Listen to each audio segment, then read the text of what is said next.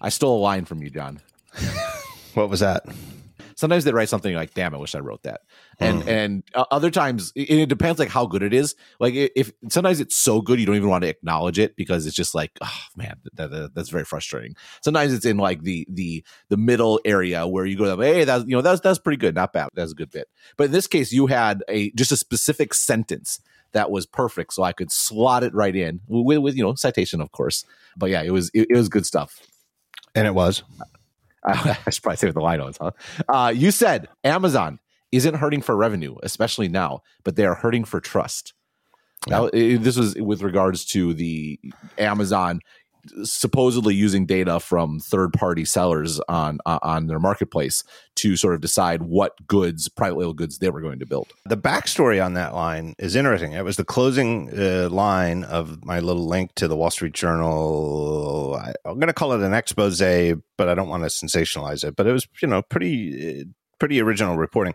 But anyway, I linked to it. I had some commentary, and I forget what the typo was, but an egregious typo. Somebody pointed it out. I went to fix it, and I reread the paragraph, and then that line popped into my head, and I was like, "Ooh, I like that."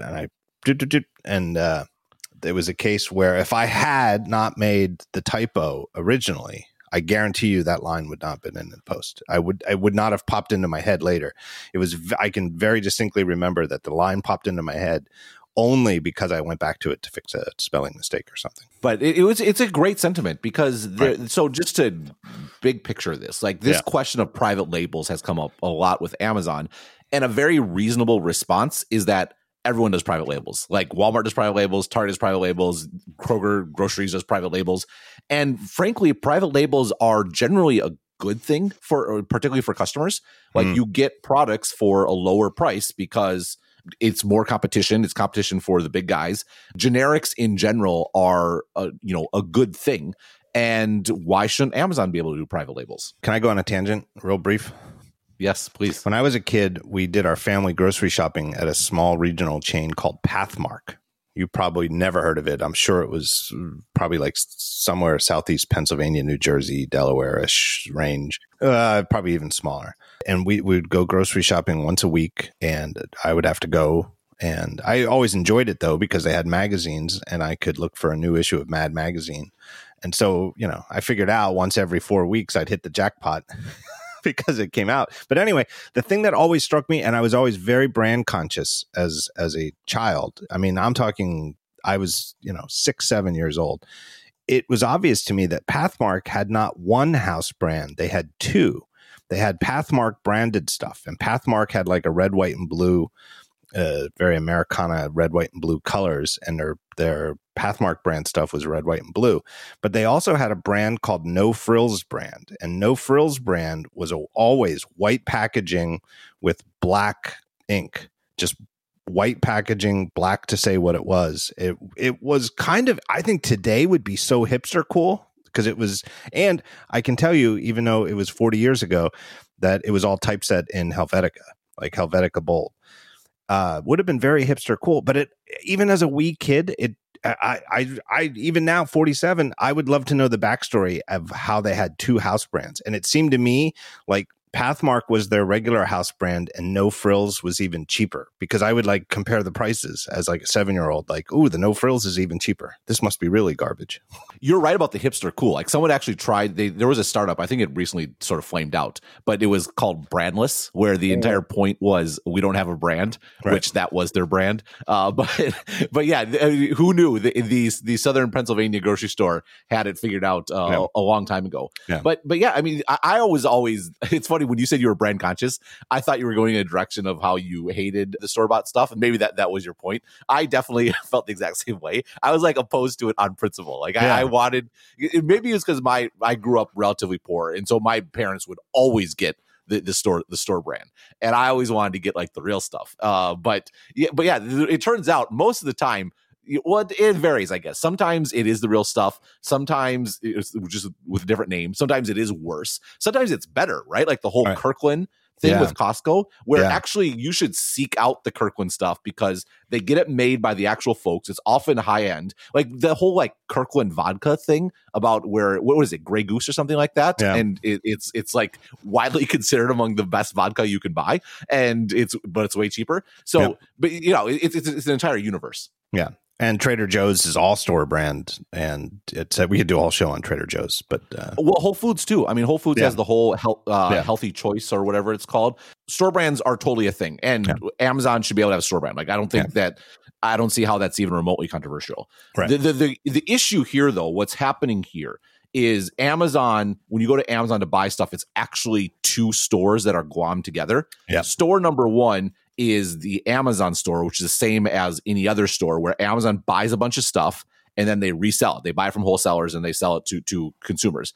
And they have to actually, hold the inventory and they have to ship it to you, et cetera, et cetera. That's store number one. That's where Amazon started. And it's still about half of their sales. Store number two is the third-party merchant place, where basically you go, a third-party merchant can walk up to Amazon, put something up for sale. They can ship it to Amazon, and Amazon will hold it for them in their warehouses and charge a fee along the way, by the way. And then Amazon will list it. It looks like an Amazon product page. Everything is identical. And Amazon will fulfill it and package it and ship it. But it's sold by a third party. And Amazon is actually not carrying any inventory risk. All they're doing is charging a percentage of that, and they also again charge fees to hold it in their warehouses. But they are operating as, legally speaking, as like an agent, and the third party merchant is the one that is selling it. And so the controversy here is Amazon using data from that part of the operation, not from their part of the operation, but from the marketplace part. My analogy, tell me if you agree with it, and because I've gotten pushback on this for the same reason that I think you have and everybody has, which is, hey, doesn't everybody do this? Why is this controversial? And my analogy is roughly, and an analogy between brick and mortar retail and online retail obviously is going to have a lot of leaks in it because it's not the same in a couple of fundamental ways. But basically, Amazon as a first-party store is like the anchor store at a brick-and-mortar mall, like a big old Macy's. But imagine if Macy's also owned the entire mall, including like the Foot Locker 600 feet down the mall. You feel like you've left Macy's, walked down the mall, and there's the Foot Locker, but their landlord is Macy's. Well, that's Amazon. Then that's sort of like the third-party thing. And like, the Foot Locker at the mall isn't thinking that the Macy's big anchor store has all their sales data and knows how to knock off the Nikes that are being sold for $120 because they just think they're paying a lease and that's it. Right. It turns out Amazon provided them with like a cash register, and they didn't realize that Amazon was actually then reading everything in the cash register. Right. It's a good analogy. That's exactly sort of like what's happening. It's sort of like it's like a brick and mortar mall where you don't just get the square footage, you also get a cash register. And it just plugs right in. And Amazon, and then the other part of the controversy that has to be made very clear is Amazon has sworn up and down that they're not doing what this journal story says. Yes, they are doing. And they even went before Congress and testified and said, no, we're not doing that with the marketplace merchants, even though there are some really suspicious examples of marketplace merchants who are only selling their stuff as third-party merchants at Amazon.com, whose very popular items suddenly appeared as very similar-looking Amazon Basics items. Yeah, and there was like sort of mutterings about this a few years ago, and I kind of dismissed them, to be honest, because my view was, why would the future for Amazon? It's way more profitable and in the long run to be a pure platform, right? To let these other folks carry all the risk, let them carry all the inventory, let them build out a huge amount of selection on Amazon without Amazon basically having to do anything and actually charging them along the way for the privilege. Why would you risk that by going in this order? And this basically suggests, again, unconfirmed, but it certainly strongly suggests that I was wrong, that Amazon probably was doing this. And then I sort of backed up and thought about it. And if you look at Amazon, like we've talked before, I think on your podcast, that Amazon and Apple are like opposites, right? Amazon is very sort of modular and they have different pieces, and Apple's all integrated. And it shows that there's two ways to run a company. You don't need to be the exact same. There's lots of ways to run a company, but they can be total opposites and be very successful. And that's fine. But if you zoom out, there's also a view of Amazon where they're actually extremely integrated. Like they do everything. They get the customers because the customers go to Amazon.com. That's what makes it so powerful. They have their own search engine that delivers results on Amazon, and they have their own ad empire that's completely self-contained on Amazon. They handle the payments, they package and ship the goods, they deliver the actual packages more and more. Like there's actual like Amazon trucks like outside your door dropping stuff off. And you think about it, actually, if you zoom out far enough, they're so integrated that it kind of seems inevitable in this view that, of course, they're going to take your data. Like that's it's like Apple looking at what app's super popular and say, oh, we should have that feature to an iPhone. Yeah, and that's something that Apple has been accused of, is that because they own the App Store now, they can look at things like download numbers and people who opt into the usage numbers. Even though it's completely anonymous, the aggregate usage numbers do get sent to Apple after voluntarily opting in, and they can see what people are doing, and then and there's I don't think there's any evidence that Apple's like looking or is using or leveraging the data, but Apple, of course, regularly adds features to the operating system that used to be apps, right? Like there's a whole, they've been doing it since the Mac, right? It's called Sherlocking. Right. And we're kind of okay with it, generally speaking. Of course, there's always griping when it happens, but there's an acknowledgement that Apple is trying to build like an integrated entire thing. And yes, they have a platform for developers, but developers, you're not Apple's top priority. And this kind of feels similar. Like Amazon's looking to build the whole thing, and they have, merchants are their developers are along for the ride. But at the end of the day, Amazon is only looking out for Amazon, at least when it comes to the store. It sort of feels that way.